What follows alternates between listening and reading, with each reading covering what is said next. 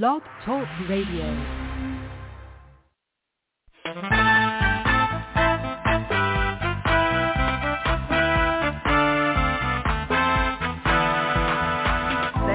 Watchman on the wall, bringing forth the written word of God to one and all. Are you getting ready? Will you stand or will you fall? Listen to the watchman on the wall. Listen to the watchman on the wall. Listen to the watchman on the wall.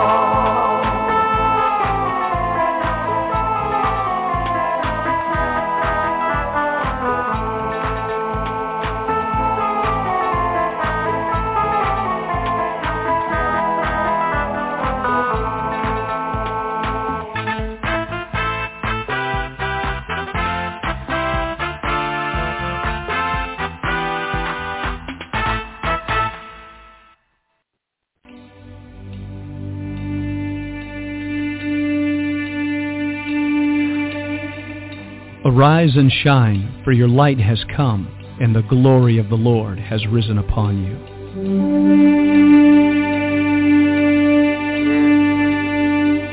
A new day has dawned. All over the earth, men and women are arising.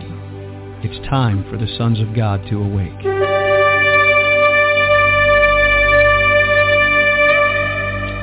It is a day of justice, recompense, restoration, revival, and resurrection power.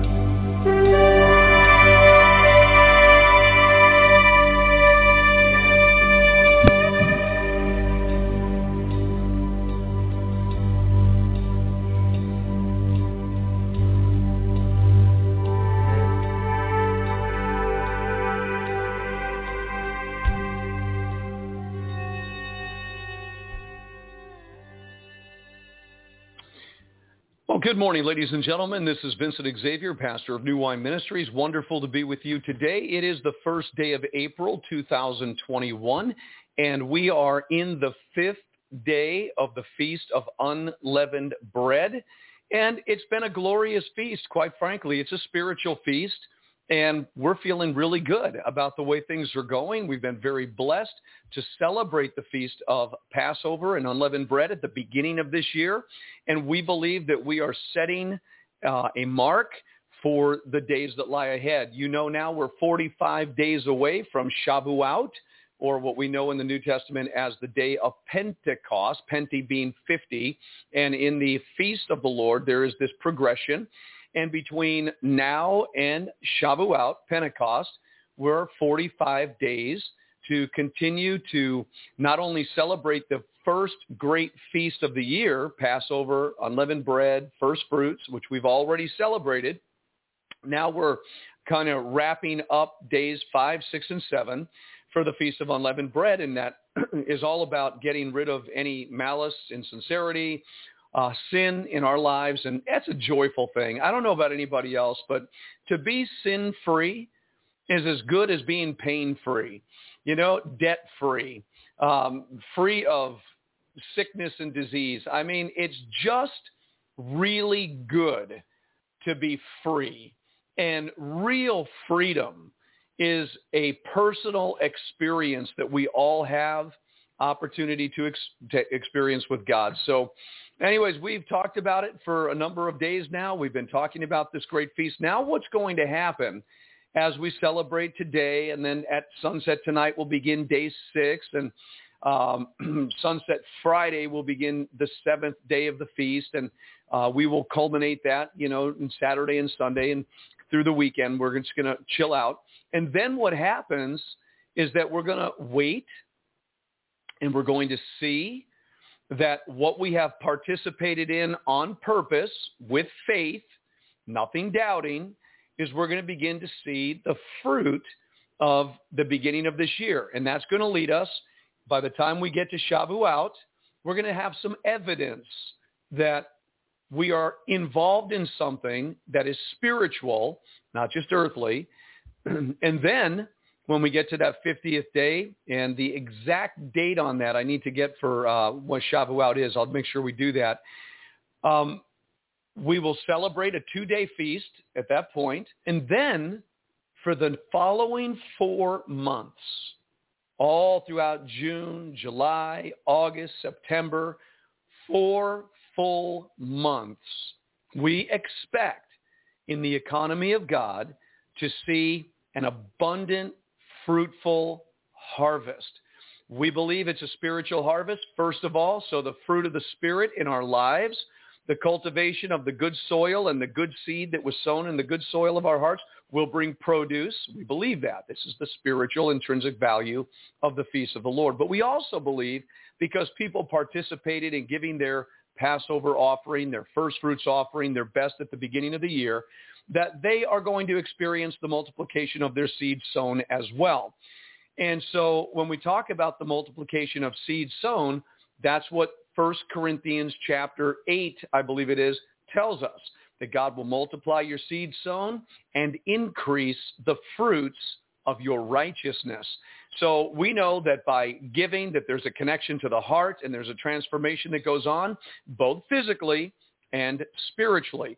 And you need to be encouraged about that.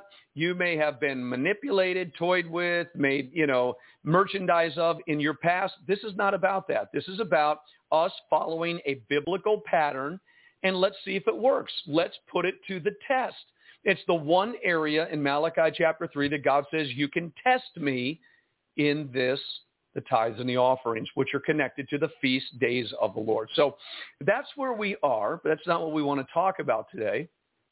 Today, I want to read something to you out of Matthew chapter 16. So if you'll turn to Matthew chapter 16, if you have your scriptures, we'll get into the Bible. And here's what it says. The Pharisees also, with the Sadducees, they were sad, you see, came and tempting, desired Jesus that he would show them a sign from heaven. Hey, listen, if you're the Messiah, give us a sign. Jesus answered and said unto them, when it is evening, you say it will be fair weather, for the sky is red. And in the morning, it will be foul weather today, for the sky is red and lowering. Oh, you hypocrites!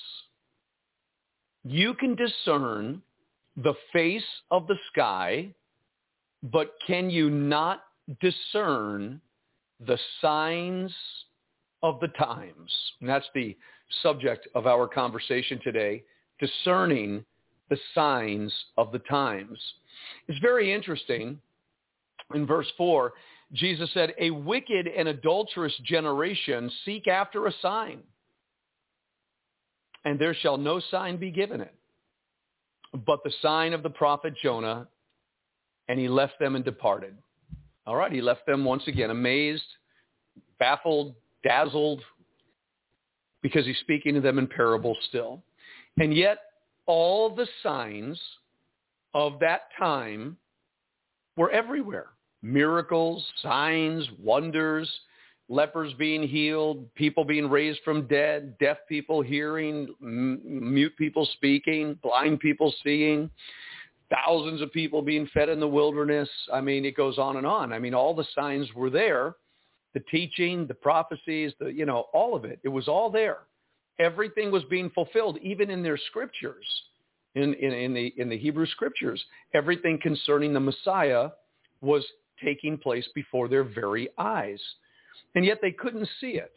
And obviously today, you and I are living on planet Earth on April 1st, 2021 in our Gregorian calendar. And people are wondering, well, where are we? Give me a sign. I mean, you guys keep saying it's the last days. You guys keep saying it's the end times. How do you know that's true? What's the proof of that? Well, we would refer to the signs that are taking place in our generation that Jesus told us would be before he came in his second coming, when he would come out of heaven in the clouds. He would be in the clouds in the air. He would send forth his angels. He would reap the earth. There would be a resurrection of the dead. Those alive and remaining would be caught up. They'd be changed in a moment, twinkling of an eye. They'd be caught up to meet the Lord. And he told us exactly when that was going to happen. Jesus in the scriptures told us that he would come immediately after the tribulation of those days. Now, if it was referring to 70 A.D., then we would have to agree with our preterist friends that Jesus Christ returned in 70 A.D. on a white horse in the clouds. Everybody was caught up.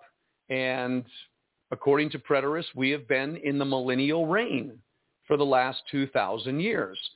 And it's very difficult to perceive or to consider that the last 2,000 years has been the millennial reign of Jesus Christ. And I've studied preterism, and I know that this is what they do say. Josephus writes about Jesus coming in the clouds. There was an army in the heaven with white horses. I mean, they describe Revelation 19. They never describe just all the other verses that Jesus remains in the clouds.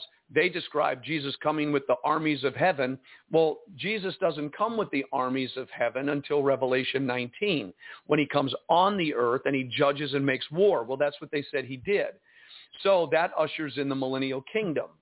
So if we have been in the millennial kingdom where Jesus Christ is ruling and reigning since 70 A.D., then you would have to ask, well, why then, if he's ruling and reigning, were Christians subjected to the lion's dens, to the Colosseum, to torture and barbaric torture? And when you study the history of what they did to Christians in the Colosseum, making sport out of them, the catacombs, and then, you know, throughout the ages, we see all of this transpiring. We see persecution. We go into all the Dark Ages and the Inquisition and the Reformation and World War I, World War II.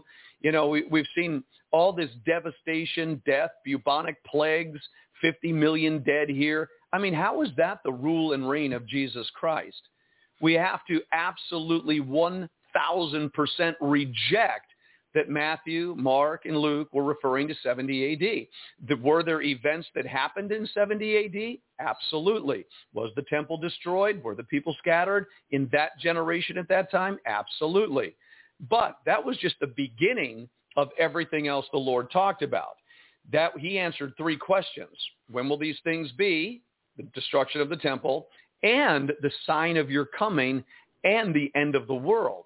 Well, he talks about all of that in the scriptures. So what are the signs of the times today?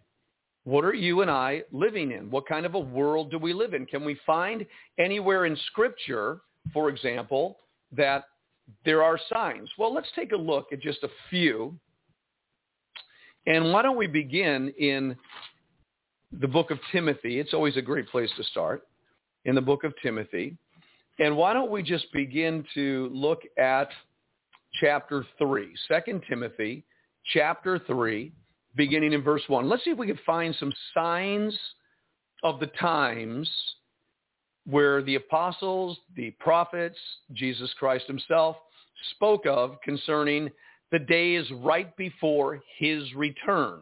What would be happening right before his return? Well, 2 Timothy, and you may say these things have existed from the beginning of time, and probably to a degree they have.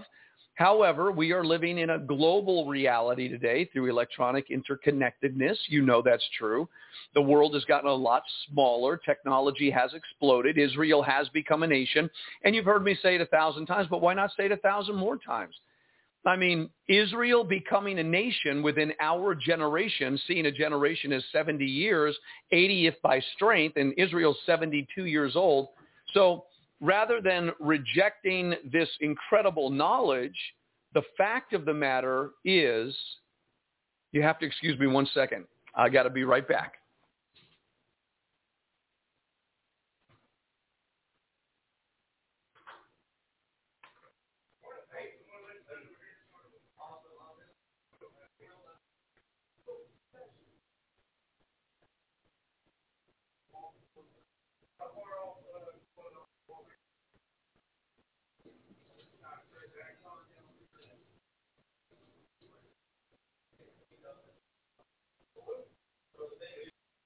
I'm doing a radio podcast right now. See you in a little bit.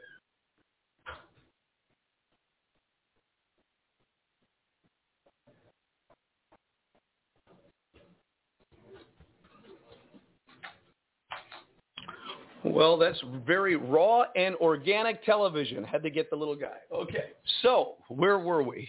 2 Timothy chapter 3. Sorry about that. Whew. This know also. Oh, we were talking about Israel. That's right. So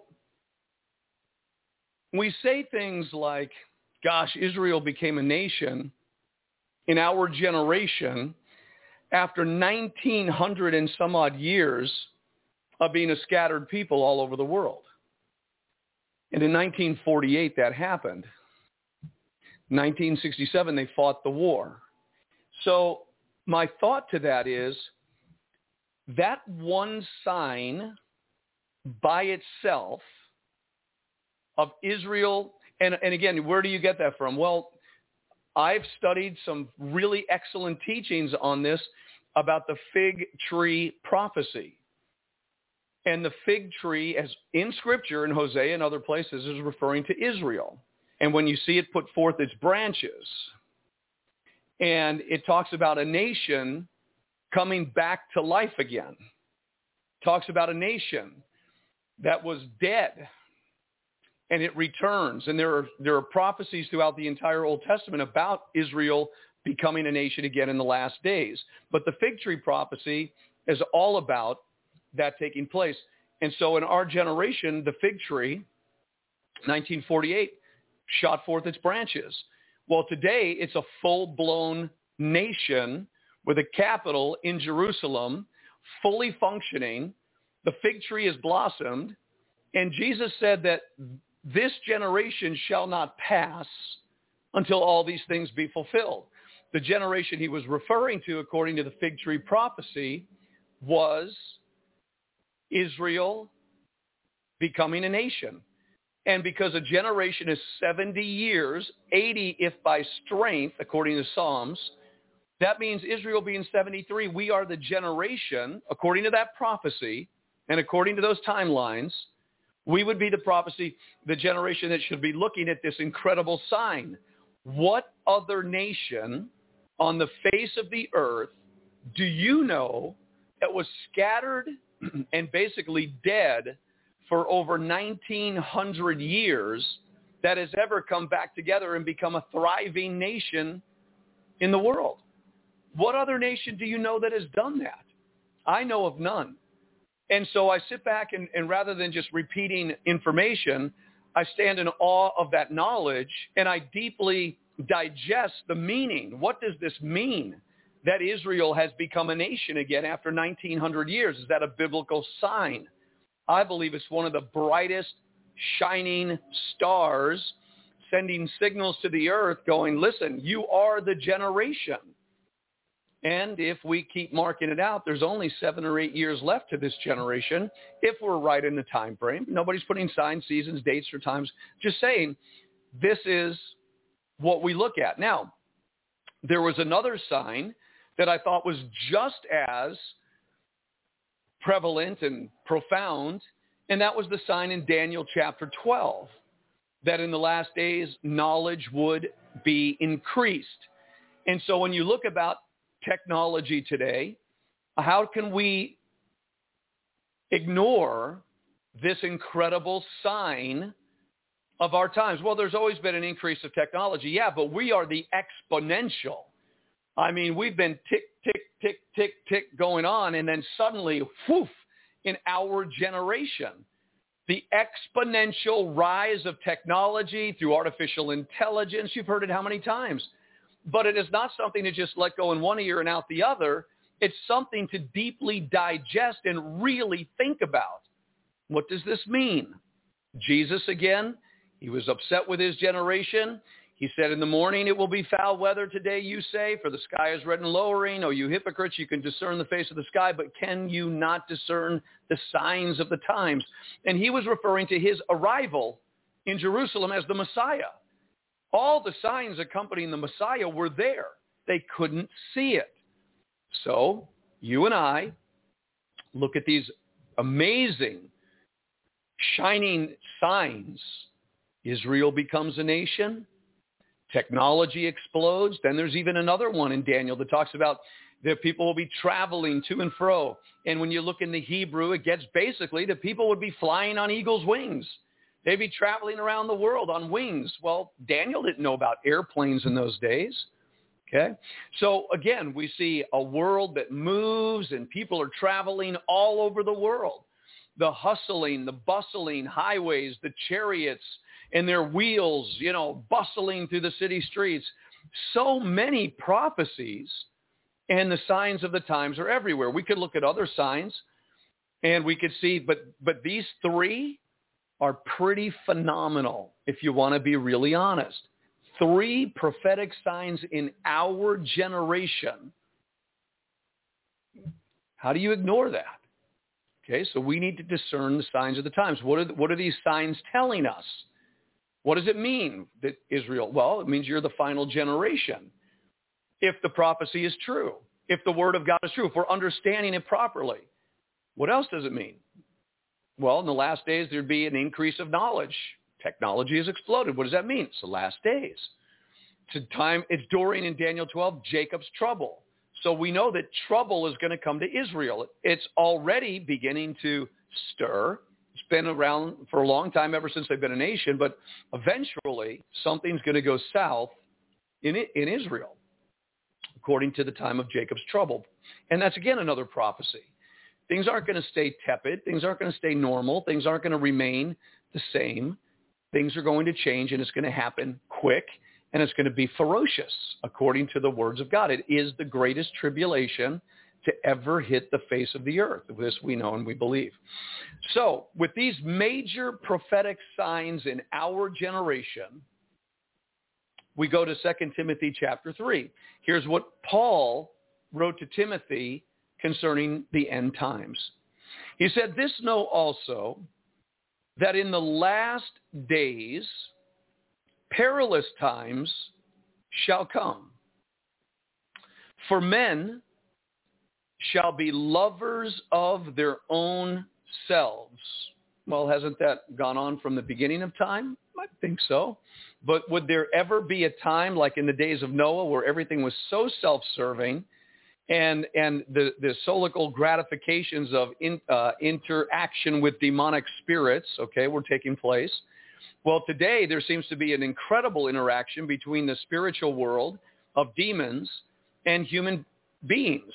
There's interaction. I mean, when you start drinking little babies' blood, when you start having men having sex with men and women having sex with women, and you turning your male body into a female body and your female body into a male body, when you do these crazy, insane things, and you're in the occult and witchcraft and Satanism, and I mean, all of that exponentially rising to a nation that at one time shut their doors on Sunday so everybody could take a Sabbath rest, with what they understood and knew. It wasn't always the way it is in our country, particularly. Before this generation, America was a totally different nation. I mean, the laws were different. It was illegal to have an abortion. It was illegal to have pornography. It was illegal to be a homosexual or lesbian. You never turned your body into another gender. I mean, this is insanity that's going on right now, and it is a sign of the times. But he says, men shall be lovers of their own selves. He said that men would be covetous, coveting, desiring to have more than what they have, always wanting from others or what others have. He said it would be a boasting generation, boasters, and it would be men would be proud. And you hear boast and proud all the time about all that we've done and our accomplishments and achievements, et cetera, et cetera. Proud in our inventions, proud in our thinking, proud in what we've created. Look what we've done with the works of our own hands. That's everywhere. But he also said there would be blasphemers every single day, just in the United States of America alone, through Hollywood, in that little one-eyed beast called the television, blasphemy against God and against his son every single day. Every single day, the promotion of wickedness on television. And you may not watch it, but around this country and around the world, people are watching it every day. and they are hearing the God dings, and they're hearing the JCs, and they're hearing all this blasphemy against God by promoting witchcraft movies and series about Lucifer and on and on and on. So we have this going on. He said also that there would be disobedient to parents. Man, is this a generation where our children have been disobedient to their parents? Have we lost our sense of manners? Have we lost our sense of respect and honor? Where a generation ago, yes, ma'am, yes, sir, and people were taught to respect. Today, you have children totally dishonoring their mothers and fathers, disobeying them, very rebellious spirit in our land, and that's basically where we are today. How about an unthankful generation? Are we a generation of unthankful? We get something and then we just want more, and we're not thankful for what we had. We're not thankful for a great country that had spiritual values and spiritual principles and moral standards. We're not thankful for a country that once promoted righteousness. And because we lost our thankfulness, all of a sudden we lost the blessing, and now we live in this soup of degradation and perdition and just an unthankful and an unholy generation. Are we an unholy generation? Well, all I have to do is look around and see how much unholiness is going on in all your city streets and in your government, in your churches, and all around, maybe in our own hearts. Unholy generation. You know, we ridicule and mock the things of God. We blaspheme. We make Jesus a homosexual. We have denominational churches, big ones, that capitulate and yield to this kind of agenda that's going on in our nation. Another sign of the times. When would a Christian church advocate for homosexuality and lesbianism and abortion? And yet in our generation, it's everywhere. And everybody's being told to accept it. How about a generation without natural affection? Well, our generation, we murder innocent babies. Talk about without natural affection. We don't even love the child in the womb any longer. Our generation sponsored 90 million abortions just here, over 500 million abortions around the world. Do you know how unnatural that really is? And yet we've taken what is unnatural and made it natural. I mean, that's another sign of the times. Without natural affection, we could really care less. Oh, so-and-so died, so-and-so died, so-and-so sick, so-and-so. And we don't care because it's all self-serving and self-centered for the most part. Now, he goes on and says they're truce breakers, a generation of truce breakers. Does anybody really keep their word anymore? Are there peace treaties? And, let's be at harmony, let's be at peace. And it's just broken by the smallest of things because the spirit of offense and fear is running rampant within our society. How about false accusers?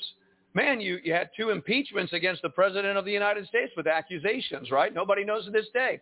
We have a new president, Joe Biden. We don't even know if that was legal or not. Some people know, but there's nothing they do about it. So truce breakers. I mean, there it is. How about traitors? Or no, let me go a little bit more. Incontinent. You know what incontinence is? When you get to be really old, you no longer control your bowels, or you can no longer control your bladder. And so you have to make way because you become incontinent, okay, without controlling of your bladder or something like that. And he's talking about an incontinent generation. No restraint, no holding back. Are we that generation? Absolutely. The whole mantra was just do it. Let it rip. Do as thou want to. Do as thou desire, right? The Satanic Bible. And that's our generation, an incontinent generation. No restraint and no holding back. Fierce. Are we a fierce generation? You just saw fierceness for a year on your television screen, and that was just a part that they showed the society because they're using it to get us desensitized because of the things that are coming. But our prisons are filled with violent rapists, murderers, drug dealers, gangbangers. So yeah, it's a very fierce generation. And is it a generation of those who are despisers of those that are good? Yeah, good people are despised by evil people. Because you look at, the homosexual community, for example, against Christians, against Franklin Graham. Your bigots. They just had this March Madness basketball. I was told the story. Haven't watched one game. But they had this March basketball thing going on where Oral Roberts University was playing Arkansas. And before that game, the news media all over the country basically told everybody how bigoted and anti-homosexual Oral Roberts was, putting the pressure on them. So again, you have The despisers are those that are good. Christians are despised by the homosexual community. We're despised by the Antichrist, satanic. I mean, it's just happening in our society right now and all over the world. Then he gets into traitors, a lot of traitors, backstabbers, right? Speak peaceably into someone's face and behind their back slander the daylights out of them. Heady people, in other words, whatever I'm going to do, I'm going to do. High-minded generation, we could do anything. The sky is the limit. High-minded, never giving glory to God. Lovers of pleasures more than lovers of God. Is that going on in our generation? We love pleasure. Just go anywhere in this country. See the yachts in Newport Beach. Go on down to Laguna Niguel. Go on down to San Clemente. Go along the western coast. Go to New York. See the sky rise. I mean, lovers of pleasures more than lovers of God. And that certainly does appear that we've become that in our generation. So while these things may have always existed, but just measuring it by a country called America, a Judeo-Christian nation, these things did not exist for many hundreds of years in our country. But in our generation, we've seen an exponential rise of all these things where Paul was telling Timothy, this know that in the last days perilous times will come. And he describes perilous times as man's inward, selfish, anti-God, anti-Christ, pleasure-loving, reality. And we're there. Can we ignore it? We see it every day. And then Paul wrote and told Timothy, to the believers, well, here's what you're supposed to do when you see these things. These people that love pleasures more than God and all this that he talked about, he said they have a form of godliness. America has a form of godliness. God bless the United States of America, right? We hear every person in power say that. What are they talking about? They have a form of godliness. The Lutheran Church has a form of godliness. The Presbyterian Church has a form of godliness. All denominational churches have a form of godliness, but yet they're participating in homosexual agendas. Come on. That's not godliness, all right? That's ungodliness. So they have a form of godliness, but deny the power thereof. And, anybody that's denying the power to live a holy life, denying the power to get the victory over sin, denying the power to go against the flow of what's going on in the world today, you could have a form of godliness, but if you're participating or capitulating to what's going on in the world, you are denying the power of God to live the way that God wants you and I to live. And he doesn't want us to be a bunch of religious bigots. That's not it. He wants us to be holy sons and daughters, purified in our spirit, walking in the light of the Lord. That's just a good thing. Now, what he says, that anybody that has the form of godliness but denies the power, from such turn away. In other words, have nothing to do with them. Don't fellowship with people like that. Don't have anything to do with people that are arguing the cause of unrighteousness. Jesus Christ paid a price for the sins of this world, and to promote sin is real blasphemy against God, and it will be met with a heavy, heavy punishment.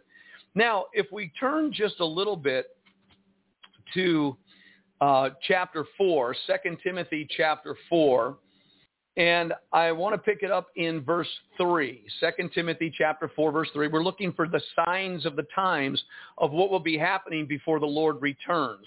And these signs will also be telling us of events that are coming, like the greatest tribulation to ever hit the face of the earth. So in 2 Timothy chapter 4, verse 3, for the time will come when they will not endure sound doctrine, but after their own desires shall they heap to themselves teachers having itching ears, and they shall turn away their ears from the truth and shall be turned unto fables. One of the greatest fables that has ever been taught within the church age, which is an exponential thing now in our generation because of technology, is the pre-tribulational rapture doctrine. It is not sound doctrine. Pre-tribulational rapture of the church, a imminent disappearing act of the church, is a fable. It is a fairy tale. It is not sound doctrine. It cannot be proven in Scripture. In fact, Scripture totally disproves it, but people turn away. What is one of the signs? The time will come they will not endure sound doctrine. People don't want to hear persecution is coming. People don't want to hear that you're getting ready to enter into the greatest time of tribulation the world has ever known, has never been, will never be again. You're the final generation that's going to be face-to-face with the Antichrist powers, the devil himself. People want to hear good things, smooth things. Tell us how to get rich and successful and et cetera, et cetera. Come on, let's just be honest, okay? It's always about tell us what we want to hear. But sound doctrine warns a generation that sees these signs coming, that these are the signs of the times of what is coming. The Antichrist is coming. Persecution is coming. The church, the ecclesia of God. Tribulation is coming. You know, a seven-headed dragon with 10 horns is coming. A beast is coming. Another beast is coming with 2 horns like a lamb. I mean, it's all coming. It's all coming. Wars, rumors of wars, famine, pestilence, I mean, commotions, unstable times globally. I mean, what's holding up society today? Is it sure foundations we are living on right now? Or are they false foundations that are crumbling beneath our feet? The only foundation that you and I should be standing on is the foundation of the rock, the teachings of Jesus Christ, and doing them. So when we hear the word of God and do it, now we're like a wise man that built our house upon the rock, an unshakable foundation. We have received a kingdom that cannot be shaken, according to the book of Hebrews. So the time is coming. We don't want sound doctrine. We want to be told what? Before the bad days come, we're going to be disappearing out of here in a preacher rapture. And what walks hand in glove with that idea? Another fairy tale. Once saved, always saved. That is the doctrine that runs hand in glove, again, with the pre-trib rapture. Pre-trib rapture, no trouble. We're out of here. Live your best life now. Then when trouble comes, we're gone. And once saved, always saved. I believe in Jesus. I went to the altar. I believe in Jesus. But I love the pleasures of the world. I love them more than I love God. I sin. I watch pornography. I smoke. I drink. I fornicate. I commit adultery. I have pride, jealousy. But I'm saved by grace through faith. Again, a fairy tale doctrine that runs counter to the teachings of Jesus Christ and the apostles and the prophets, by the way. But again, this is just another fable. And what are people going to be turning to in the last days? Fables. And why? Because they're going to heap to themselves teachers. So they want somebody to tell them, that's what a teacher does, having itching ears. Listen, we want you, and it's nothing new, we want you to tell us smooth things. We want you to tell us things that will make me feel happy. Well, let me tell you something that will make you feel happy. You can actually be happy if you have confessed all of your sins, repented from all of your sins, are walking in holiness and righteousness through the power of the Holy Spirit, praying and interceding and communing with God, doing a little fasting along the way, praying for your friends, giving to other people, living the life of salt and light. That will make you very happy. I don't need to tickle your ears and tell you that you could live like the rest of the world in your flesh and still have your salvation name written in heaven. I could show you contrarily in the book of Revelation that if you don't repent, God will blot your name out of the book of life. I could show you lots of scriptures that say that, okay? But people today don't want to hear that. They just don't want to hear it, but it's a sign of the times. Now, he goes on to say, they shall turn away their ears from the truth. I don't want to know the truth. I want you to tell me, prophet, pastor, apostle, whatever, I want you to tickle my ears. I want you to scratch my back. I want you to take care of my itch. My itch is for the desires of the things of the world. My itch is to live out of my flesh because I like it, because my flesh nature, I like it. So it's an itch and I want you to scratch it, okay? I want you to take care of my needs. Now, he goes on to say, and they will be turned unto fables. Another fable in the body of Christ, not only the pre-trib rapture fable, not only once saved, always saved fable, which is totally dismantled in the scriptures if anybody wants to read them, but also the fable that Christians cannot have demonic problems in their soul. Because I'm a Christian, I cannot have a demon in me because Jesus Christ is in me. And the obvious answer to that is if Jesus Christ is in you, then how could you ever get sick? You shouldn't be getting sick if Jesus is in you. Well, because Jesus is in me, I can't have a demon. And yet, we could tell you one story after another of people that we have met in the ministry for 28 years that have come to faith in Jesus Christ and fallen in love with God, but never dealt with a demonic issue in their soul and the struggle that they had back and forth. I love Jesus, but my sin, my addiction is there's something there that just takes me at beyond my own will. And I just fall back into it. Well, you got to ask yourself a question. When psychologists and church psychologists are saying to you, you can't have a demon, it's only something in your psychology. Well, what is directing your psychology? What is influencing your psychology? Well, it's just my emotions. Well, what's influencing your emotions? Well, it's just my flesh. The works of the flesh are hate and anger and jealousy and pride and lust. Well, where did that flesh nature come from?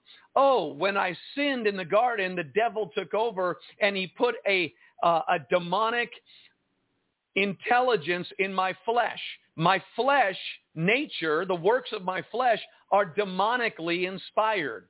They want to do everything carnal and everything hostile to God. Even my carnal mind, according to Romans chapter 8, is hostile against God and will not obey God. It says that directly in Romans chapter 8. Why? What's in my carnal mind? Is it some object that's left to itself? No, my carnal mind is inspired by the devil. It has demonic intelligence, demonic information. So if there's demonic intelligence, is there not spirit behind that intelligence? If there's demonic thinking, is there not intelligence, demonic intelligence behind that thinking? If emotionally I'm unstable and I'm flip-flopping everywhere, well, what is behind those emotions? What's influencing them?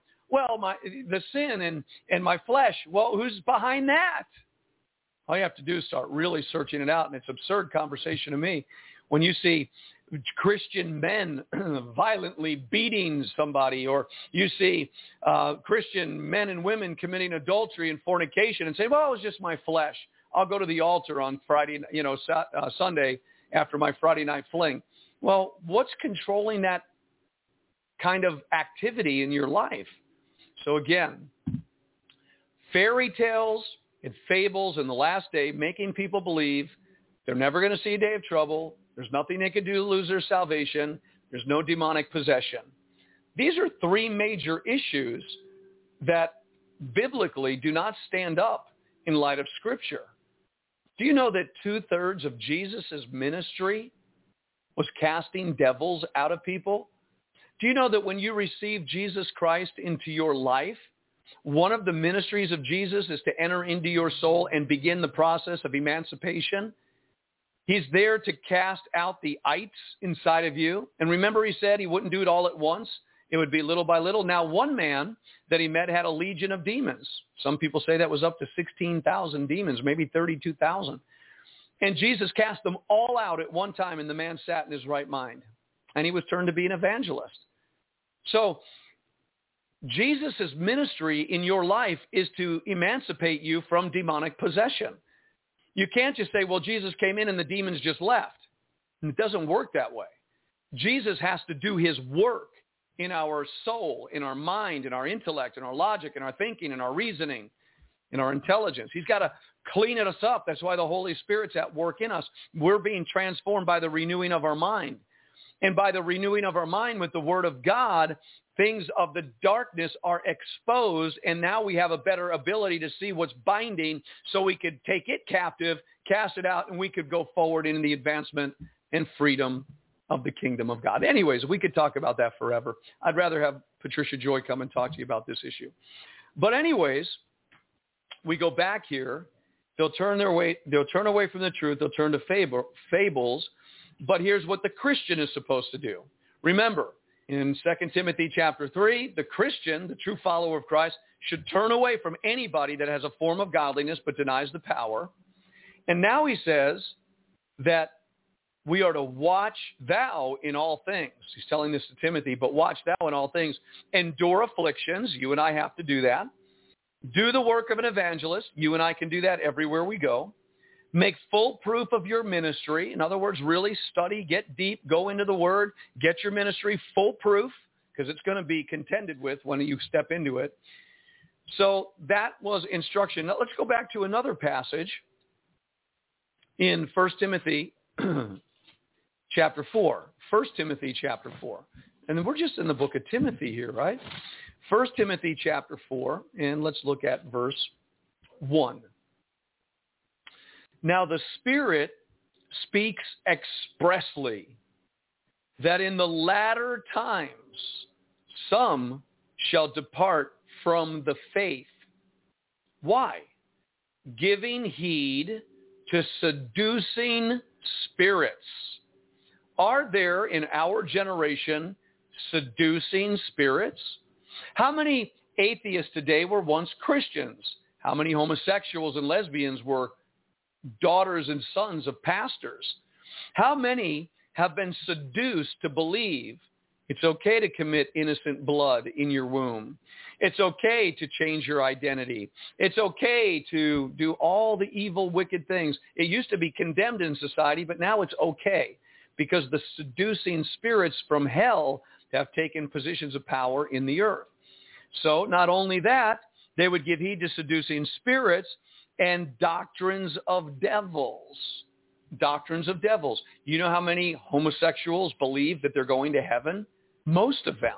Not too many actually say, well, I'm going straight to hell. No, they believe that they're going to heaven. Well, how do they believe that? By seducing spirits and doctrines of devils.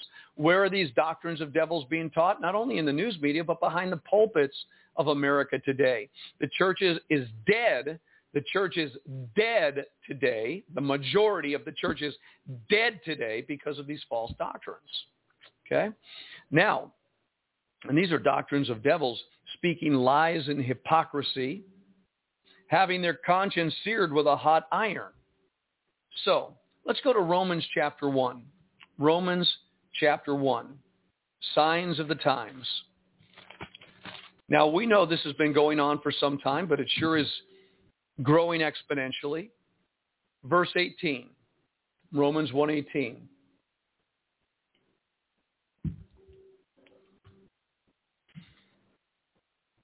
For the wrath of God, here's what we need to understand about all these things going on in our world today. For the wrath of God is revealed from heaven against all ungodliness. Where do we ever read that? The wrath of God is revealed from heaven against all ungodliness and unrighteousness of men. How is God's wrath revealed from heaven against all the ungodly? Don't you see it everywhere? Do you see the devastation, the destruction, the pain? I mean, in Mexico, they threw a 5-year-old and a 3-year-old smugglers over the fence, dropped them to the ground. I mean, it just is unstoppable sex trafficking, slavery, people being slaughtered and killed and murdered. Oh, my gosh. When you say that's the wrath of God, yeah, it's the wrath of God against unrighteousness. In other words, God allows these things to happen by withdrawing his protection. There's no protection over the people of this world because of their abandonment of God. For the wrath of God is revealed from heaven against all ungodliness and unrighteousness of men who hold the truth in unrighteousness. You know, that's what we are being held accountable for. Ministers of the gospel, we will give an account for what we have done with this word. We're certainly not to take this word as a hammer and bang people over the head and condemn them. No. We should exhort and we should warn and we should cry out from the rooftops, repent, turn from your sin, blush when you do something wrong. We should warn, but we should also have as much love and compassion and mercy and grace for the sinner, considering that ourselves at one time, we too were sinners, and we've been saved by grace through faith. Thank God somebody showed us Christ by their actions and by the word that they taught. Because, verse 15 or verse 19, because that which may be known of God is manifest in them, for God hath showed it unto them. So in other words, for the invisible things of him from the creation of the world are clearly seen, being understood by the things that are made, even his eternal power and Godhead, so that they are without excuse.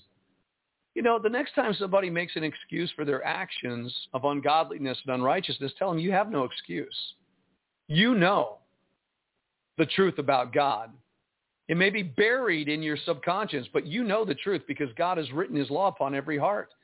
You know what's right and wrong. Now, if you have become so debased and you have become reprobate and hardened and implacable, well, now you're in really big trouble.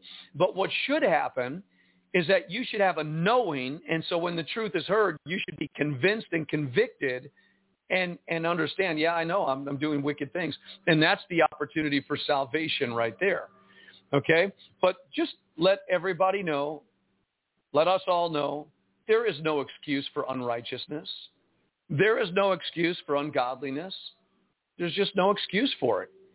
Because, in verse 21, that when they knew God, they glorified him not as God, neither were thankful, but became vain in their imaginations. That's what's happening to the world. That's what's happening to people. And their foolish heart was darkened. Okay, that's why we need to bring the glorious light of the gospel to people. But again, the God of this world has blinded their minds. So their foolish heart was darkened. Professing themselves to be wise, they became fools. You know, the world is very foolish when you compare their wisdom to the wisdom of God. They're all foolish. They changed the glory of the uncorruptible God into an image made like a corruptible man, into birds and four-footed beasts and creeping things. I mean, they exchanged the reality of God into their own likeness or their own image or their own likings. Wherefore, here's a sad indictment.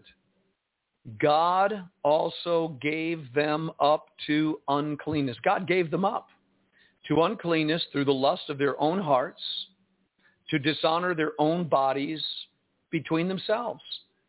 So this lust, this desire that mankind has, God turned them over to it. And what is it? They changed the truth of God into a lie. It's okay to be a homosexual. It's okay to have an abortion. It's okay. And they worshiped and served the creature, the created beings, more than the Creator, who is blessed forevermore. Amen. You say, well, that's a really bad indictment. It is, but it doesn't stop there. It tells us explicitly what it is. Verse 26, for this cause, because they've done that, God gave them up unto vile affections. For even their women did change the natural use into that which is against nature. So now, even nature itself tells us that a woman was created by God to be connected to a man, and the two of them would procreate and get married and have a family, and it would be normal. Nature, natural, right? But now God has given them up unto these vile affections. What is a vile affection? Well, a woman that leaves the natural use, who changed the natural use into that which is against nature. What does that mean? And likewise also the men. So the men did the same thing, leaving the natural use of the woman. Men left the natural use of the woman, burned in their lust one toward another. Men with men working that which is unseemly, and receiving in themselves that recompense of their error which was due them, was due them. What's Paul saying here? He said the thing that's happening in the human race that produces this reprobation, this twisted, perverse unnaturalness, are people who are doing what is being promoted in our society today. And it's out of the closet. This used to be against the law for a man to be with a man and a woman to be with a woman. But it's even more unnatural than that. It's very unnatural for a man to change his body into a woman and a woman to change her body into a man. That's just unnatural. It's unnatural for a woman to have sexual intercourse with an animal. Do you know in the Old Testament, that's exactly what they were doing. That's why there were laws against women laying before a beast, an animal. It's unnatural. It's unnatural. And it's sexual in nature. But what is being promoted in our society today?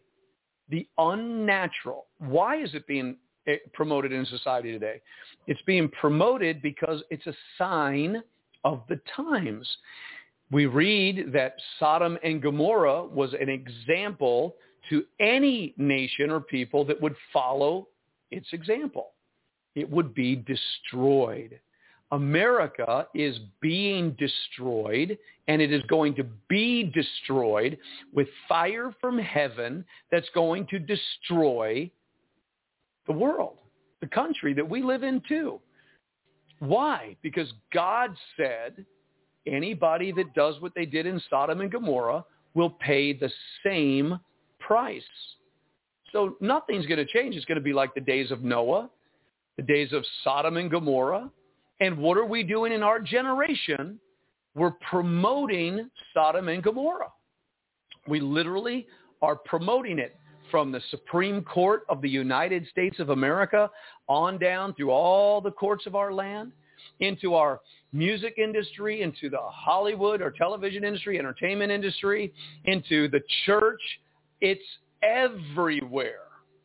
And yet people are ignoring the signs of the times. What do these signs really talk about? The coming destruction. The coming destruction. Persecution against the church. Tribulation against the church. The survivors of World War III that is coming. I mean, there are a number of things that still have to happen before the tribulation comes. So, and even as they did not like to retain God in their knowledge, you see, and this is the reality, let's just be honest. The world doesn't want God's knowledge in them. They want fairy tales, they want fables, they want false doctrines, seducing spirits. They don't want to retain God, the true doctrine, in their knowledge. And because they did not retain God in their knowledge, God gave them over. God gave them over to a reprobate mind, simply meaning a very useless mind. In other words, people that are participating in the homosexual community are useless to God unless they repent, unless they confess. Such were some of you. When Paul was writing in 1 Corinthians chapter 6, which I want to get over to right now, 1 Corinthians chapter 6, verse 9, know ye not, this is something you should know about these times, that the unrighteous shall not inherit the kingdom of God. Do you know that? Well, we're not just talking about homosexuality. All unrighteousness God visits. We just read that in Romans. His wrath is revealed from heaven against all ungodliness and unrighteousness of men. So know ye not that the unrighteous shall not inherit the kingdom of God? Is there unrighteousness in you? Is there unrighteousness in me? What do you know that is not right about you? Well, what's the only thing to do with that? Work it out. Confess it, repent, turn away from doing what's wrong, start doing what is right, receive the blessing of doing what is right, and that's how easy it is. That's what followers of Jesus do.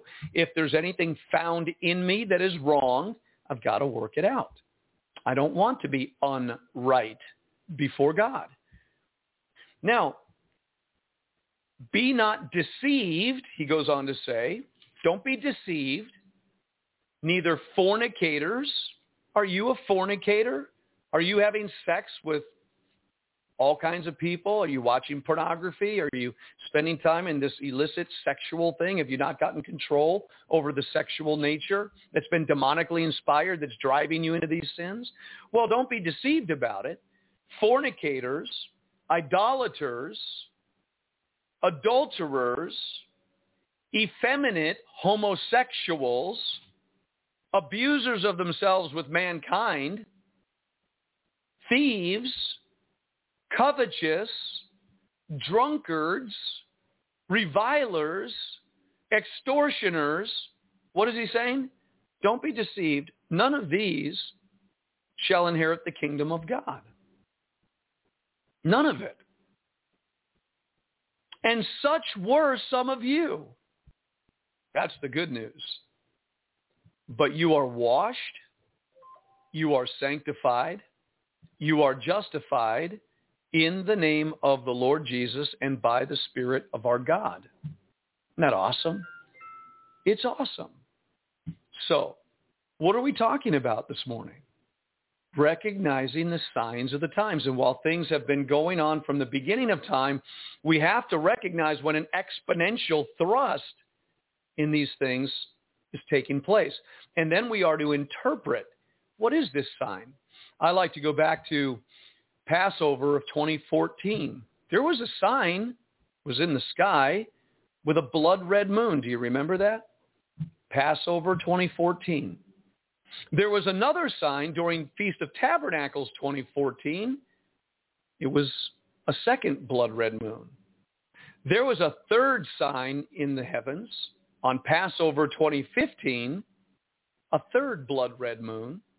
And then there was a fourth sign in 2015 during the Feast of Tabernacles, a fourth blood red moon. They called that scientifically a tetrad. 4 back-to-back blood red moons on feast days. Well, what were those signs about? Remember, God put the sun, moon, and stars for signs and seasons.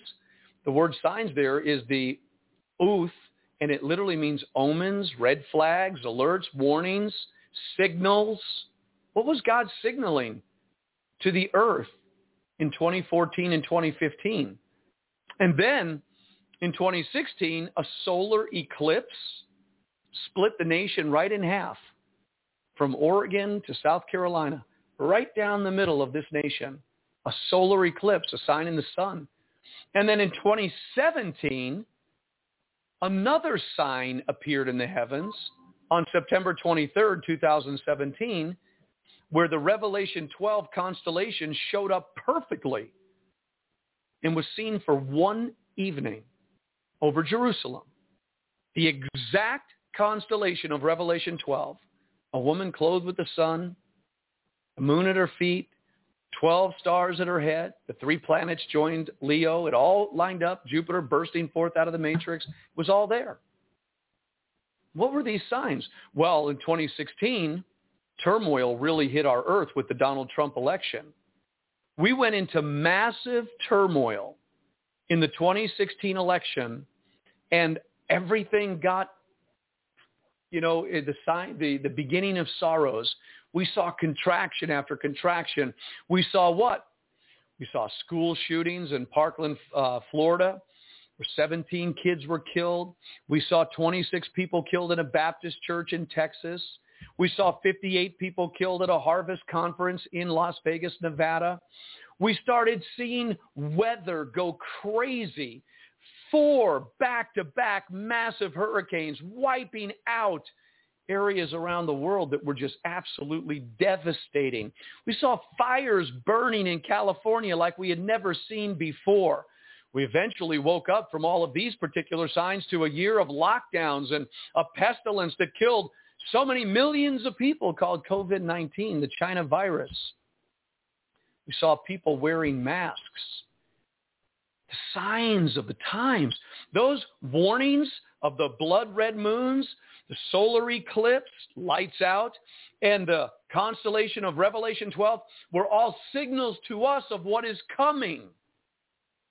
And now, with this COVID-19 passport, you won't be able to buy or sell. Now they say it's not going to pass, but are we playing games here?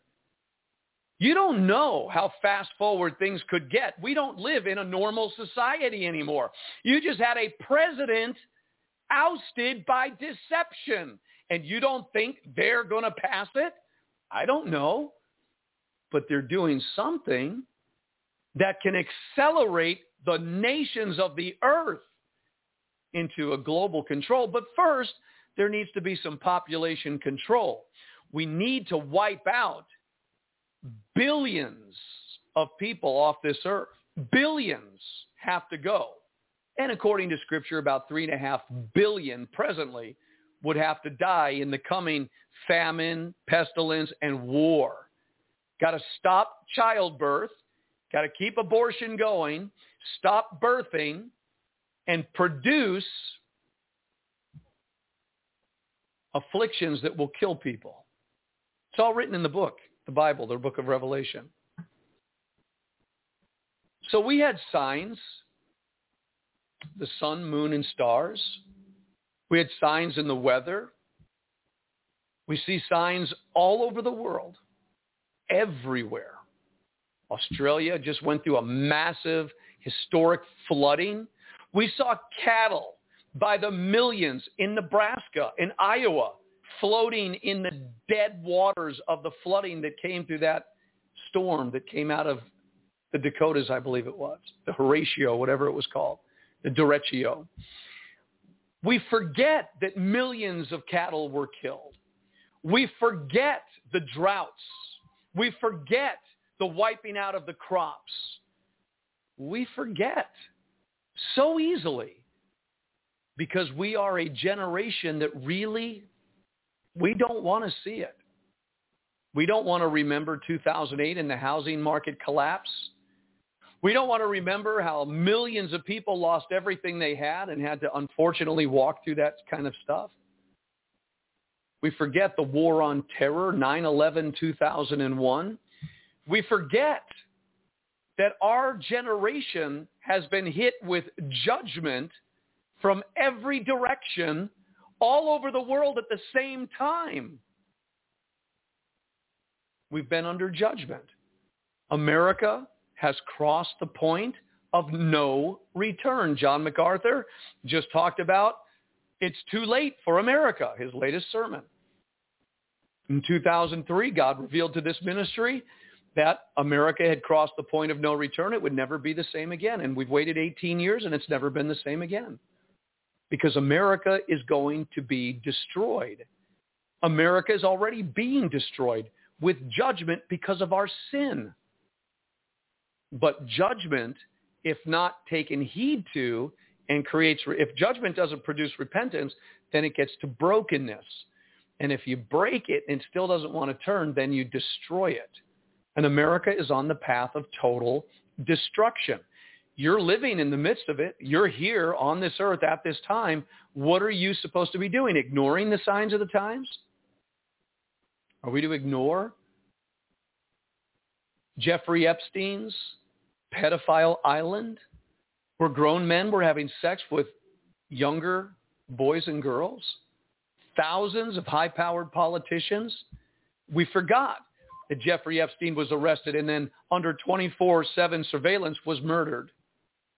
Swept under the carpet, and you've never heard another thing about it because the people that are in control in government are so evil and so corrupt, none of them wanted to be found out. You've never heard of Jeffrey Epstein's girlfriend, the one that was setting it all up. Where did she go? Whatever happened to all these people in all these places? What happened with the information of Bill Clinton being on Lolita Express 26 times? Supreme Court Justice John Roberts been to Pedophile Island a number of times. Who knows who else was really there? Who knows why people are losing elections and just kind of saying that's okay? Who knows how dark and how deep the deception goes? Well, you're living in it. It's corruption. It's defilement. It's evil. It's wicked. And yet you are the people that are supposed to shut your mouth, pay your taxes, and keep the spending spree going for the government employees. We, the people, really should be their bosses, holding them accountable, but it's all turned around. We now fear a government that is so wicked and so corrupt and so evil. And we have been put in the proverbial pot like frogs on a lily pad getting warmed up to the point we're going to get cooked. And nobody could do anything. And the one time there was a minor movement in January of 2021, it was demonized. And those mobsters were dehumanized by the left after 9 months of bloody violence and fires raging in our nation because of the evil corruption in the news media and politicians. It's all a vicious game. They just want to keep everything so that they keep living. And these people way down here just shut your mouth, pay your taxes, go to work, and leave it alone. Wow. The last time I read my Bible in Ephesians 5, it said that we are to have nothing to do with the unfruitful deeds of darkness, but rather expose them. When was the last time you exposed the unfruitful deeds of darkness in your sphere of influence? When's the last time that you allowed the word of God to come out of your mouth in light and truth, that eventually light and truth would expose what's in the darkness? By your silence and capitulation of doing exactly what they want you to do, shut up, there's no light coming out. There's no exposing of the darkness. And when there is some exposure, you see how quickly they put it back under the cover, sweep it under the table, wipe it out of the news media. News media doesn't talk about it. It doesn't exist, except in those absurd backroom conspiracy theory channels. You live in this world, and it's screaming something to you and I, Christians, the ecclesia, the called out ones, living on planet Earth. These signs are screaming at us. And what are they saying to us? Unless you take up your cross and follow me and forsake all, you cannot be my disciples. What does that mean? What I've learned is when we forsake everything, God supplies us with all we need to take care of what we need. We need to do something, church. We need to gather together the true ecclesia of people that understand the signs of the times and are not brainwashed to believe we're not going to be here. We need to start living like we know the day is coming. You won't be able to buy or sell without a mark of the beast. You won't be able to go to the grocery store, get on an airplane, travel, pay your mortgage, pay your taxes, your bills. You won't be able to live in this world.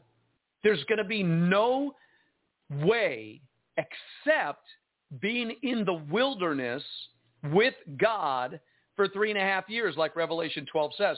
And if we don't qualify for that, and why there are those that go into the wilderness for 3.5 years where they're preserved and protected, why did the church in Philadelphia why were they the only church that God promised, I'll keep you from the hour of temptation? Because they were faithful to God.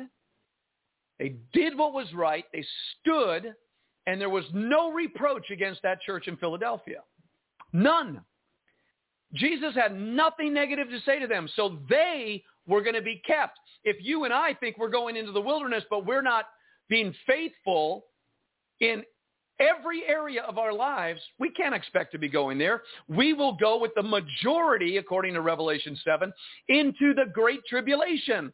And there we will have our robes washed in the blood of the Lamb, because we will die. We will be martyrs. We will be persecuted. We will know what it's like to know hunger, because we won't be able to buy or sell anything in this new world order that is coming. And the signs that are happening everywhere are telling us, screaming at us, it's coming. So what are we supposed to do? Prepare. Be faithful. Don't engage with people that have a form of godliness but deny the power. They will turn on you. They will be traitors. Jesus said, going back to a very familiar passage of Scripture, Jesus said, they shall deliver you up to be afflicted. They shall kill you. You shall be hated of all nations for my name's sake. Then shall many be offended, shall betray one another, hate one another. And because iniquity shall abound, the love of many shall wax cold. But he that shall endure to the end shall be saved. If your love waxes cold, are you saved? If you betray the brotherhood, are you saved? If you are offended and hate your brother and sister, are you saved? He's not talking about the unregenerate world. He's talking about what's going to happen to Christians because of the affliction, persecution, and death that's going to hit them, and they're not ready because they thought they'd be gone in a pre-trib rapture. They once had love. They once weren't offended. They once weren't afraid, but now something is happening, and they're still here, and they were supposed to be gone. But now the whole world is coming against them. It's tribulation time. It's tribulation time.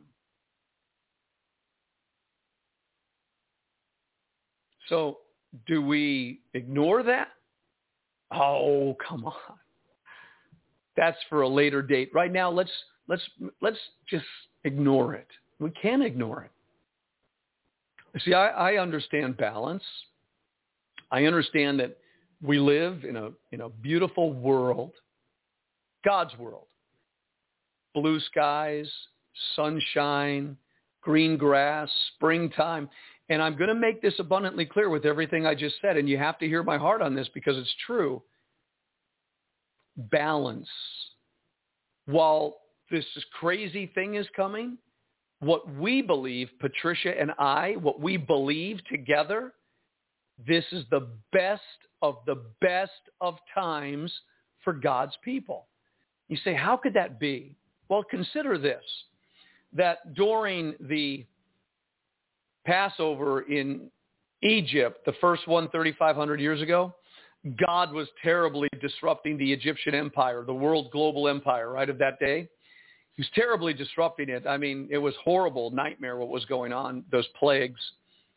But what was happening to God's people? They were in Goshen. They had light when the darkness went on everywhere else. God preserved them and protected them. And God then brought them out of Egypt through the Red Sea, a supernatural miracle, the best of the best times. How do you walk through a Red Sea with the waters parting on dry ground? And they went into the wilderness, and God was a cloud by day, a fire by night in his theophany. God was giving them bread from heaven, water out of a rock. I mean, he was their sustenance, their provision. God was with them. Literally, they could see his theophany of a cloud and fire. Come on. He wants to be the same to our generation. He's not abandoned us to these days. He calls us to live in a certain manner that we may walk with him in our wilderness experience, being preserved and protected from what's coming. But if we are unrighteous or disobedient or wasting time and not getting things worked out, we're going to find ourselves in another place. And it will be used to bring us unto a salvation. Thank you, Jesus. I don't want to go into great tribulation, do you? And I don't want to be deceived. And he said the number one thing that's going to happen in the last days is that deception is going to run rampant. False Christ, false gospels, false apostles, everything false. Everything's a lie. How do I see that? How do I know that? How do I know the difference? Where's my discernment?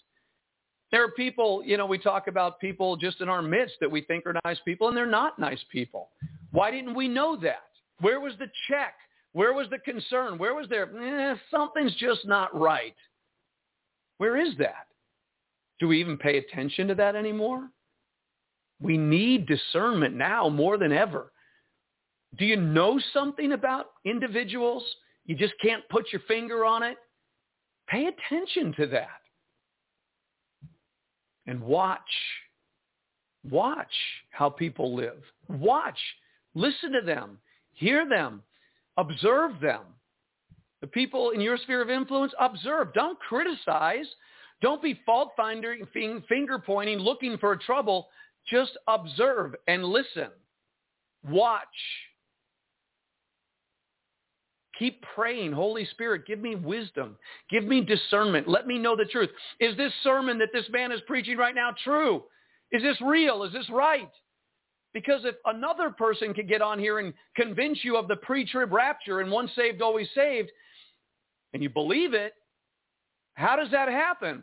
How do you tell millions of people the pre-trib rapture is in 1 Thessalonians chapter 4? They read 1 Thessalonians chapter 4 and they show you the pre-trib rapture, but it's really not there. How does that work? Watch out for deception.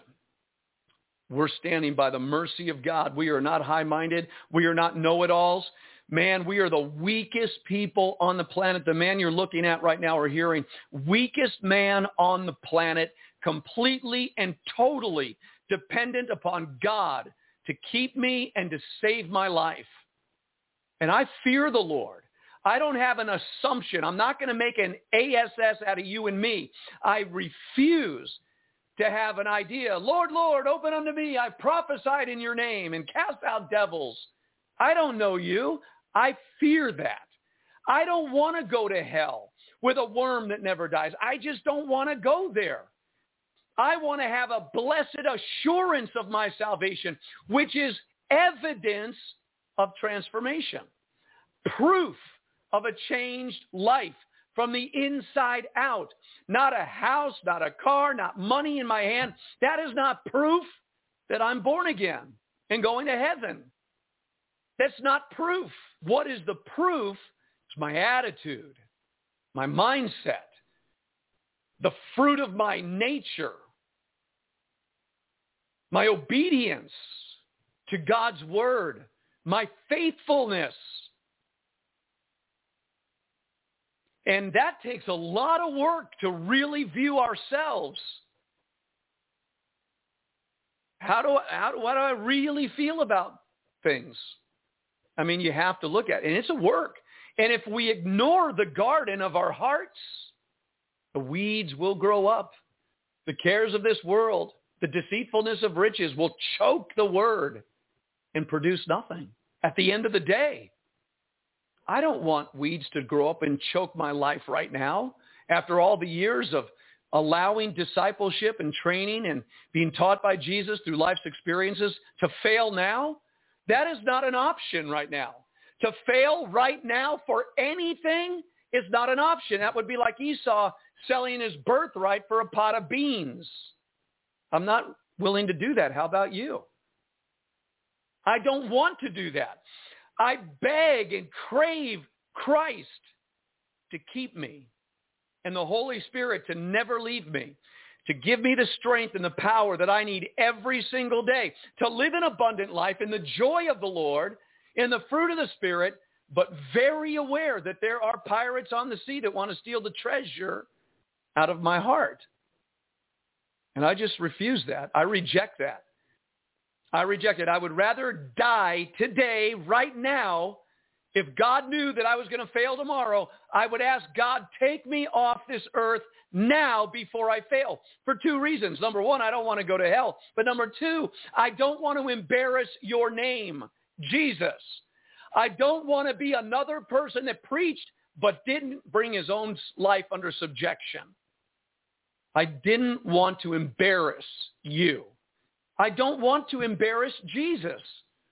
I don't want his name to be blasphemed. Oh, that preacher that preached all that stuff. Well, look at him now. I don't want that. I would rather die before I ever did anything to truly embarrass Christ. And there are areas of my life that I'm working out in my attitude about certain things that I'm working on, learning to love more, love God more, love myself more, love my wife more, love the church more, love people more. You know, I'm working on that. I desire that to be a life-giving spirit to people that are in sin and darkness. I've been a sinner. I know how dark and evil and yucky sin is. I don't want to be a holy roller condemning people for their condition. I want to show them a way out. And one-on-one, we could do that on these air podcasts. You want to warn the wicked, whether they're in the Supreme Court, John Roberts, repent. If they got dirt on you and they're bribing you, don't live as their slave. Tell. I try to tell everybody that. Just tell on yourself. Tell on yourself. That's how I got to become a pastor. I constantly told on myself, publicly, constantly. Too many people are holding their sin. They're like playing their cards close to their chest. They don't talk. And yet they're not moving forward in the purposes of God. Tell. Don't hold any secrets. Just tell. Our failures will be turned into success. Our broken lives of the past will be turned into a testimony of God's greatness. And if you're embarrassed about what you're doing in your life, that's pride. So break the pride. Tell. Go to your pastor. Tell. Before you get caught. Tell. What's going on? Speak. Reveal. Tell on yourself. It hurts for a while. Sometimes it's brutal. But you guys got to go through it. Your soul is on the line. And the church has to have a greater effectiveness in our witness to the world. How can we witness to the world if we're doing the same things they're doing? That's Romans chapter 2. So let's keep working it out. Let's read and interpret the signs of the times that we're in. We haven't talked about 3/4 or more of the stuff that's going on around us. And Jesus said it would come like a snare on the whole earth and they would not escape. Don't get caught in the trap. Be sensitive and say, Holy Spirit, please guide my life. Please direct me. Please help me to do the hard things that I don't want to do. Please help me in my areas of weakness. Be my strength. Get my brain and my mind into a beautiful, pure, clear conscience. Help me not to be so critical of other people. Read Romans 14, Romans 15. Study the Word of God and do what it says. I'm telling you, it produces such peace and such joy to know that we are pleasing our Father. And remember, without faith, it is impossible to please God. So live a life filled with faith. Know what's going on. Don't be afraid. Pray for an immersion, a baptism. Pentecost is coming. You know what kind of baptism you and I need? Immerse me in the agape love of God. Let every cell and fiber of my existence at the altar of my heart explode with agape love, conditional love, so that the love of God will be shed abroad in my heart so that I could share that love everywhere I go without compromising the truth.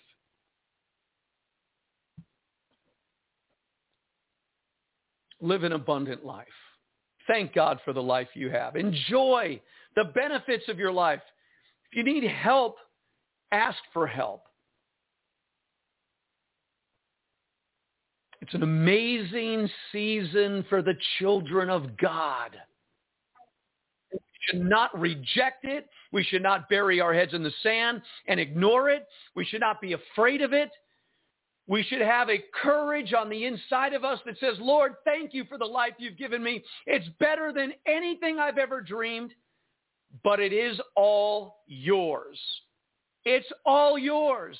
And if you want it back, you can have it back. I want to go to be with you, and I want to become like you throughout eternity, and I'm not willing for temporary things to bind me up. This has got to be our cry. Be strong in the Lord and in the power of his might. Win your battles and your victories, for greater is he that is in you than he that is in the world. Win. Run your race and win. Run it. Put your shoulders back. Lift up your head. Take a deep breath and say, I'm not going down like this. You're not going to beat me, devil. World, flesh, and devil, no way. I'm going to stir the gift of God in my belly, and I'm going to rise up and ascend to the fruitful fields of abundance in the glory of Jesus Christ. Don't give up. Don't give in. Keep your eyes on him. To help you do that, there's a program coming up right now called Deliverance, the Christian Bill of Rights. It's on omegaradio.org. OmegaRadio.org, 24 hours a day, 7 days a week. Roundtable discussion with Patricia Joy, Xavier, and her friends. You're going to hear a great conversation. Go there right now. You've been listening to The Watchman here on Omega Radio, Blog Talk Radio, YouTube, and Facebook. I hope we've been a blessing to you. Have a super abundant, blessed day. And we'll see you soon. I'll see you tomorrow, Lord willing, right here on this channel. Until then, shalom, God bless. Amen.